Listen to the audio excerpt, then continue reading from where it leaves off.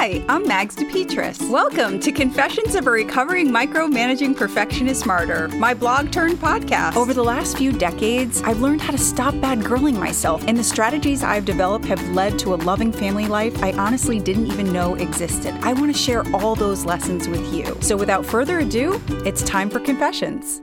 How or why? What people are really asking. When someone asks me how I'm doing, I feel loved and cared for. When someone asks me why I'm doing something, it can quickly feel like an examination or an evaluation, depending on the asker. People don't always ask why because they're interested in my process. Often they're asking because they don't agree with my choices. Moving into a season when I'm going to be in the company of family and friends, I have to remind myself not to fall into the trap of feeling like these inquiries require a reply. As I often share, I can quickly feel as though I need to justify, explain, or defend my life to others.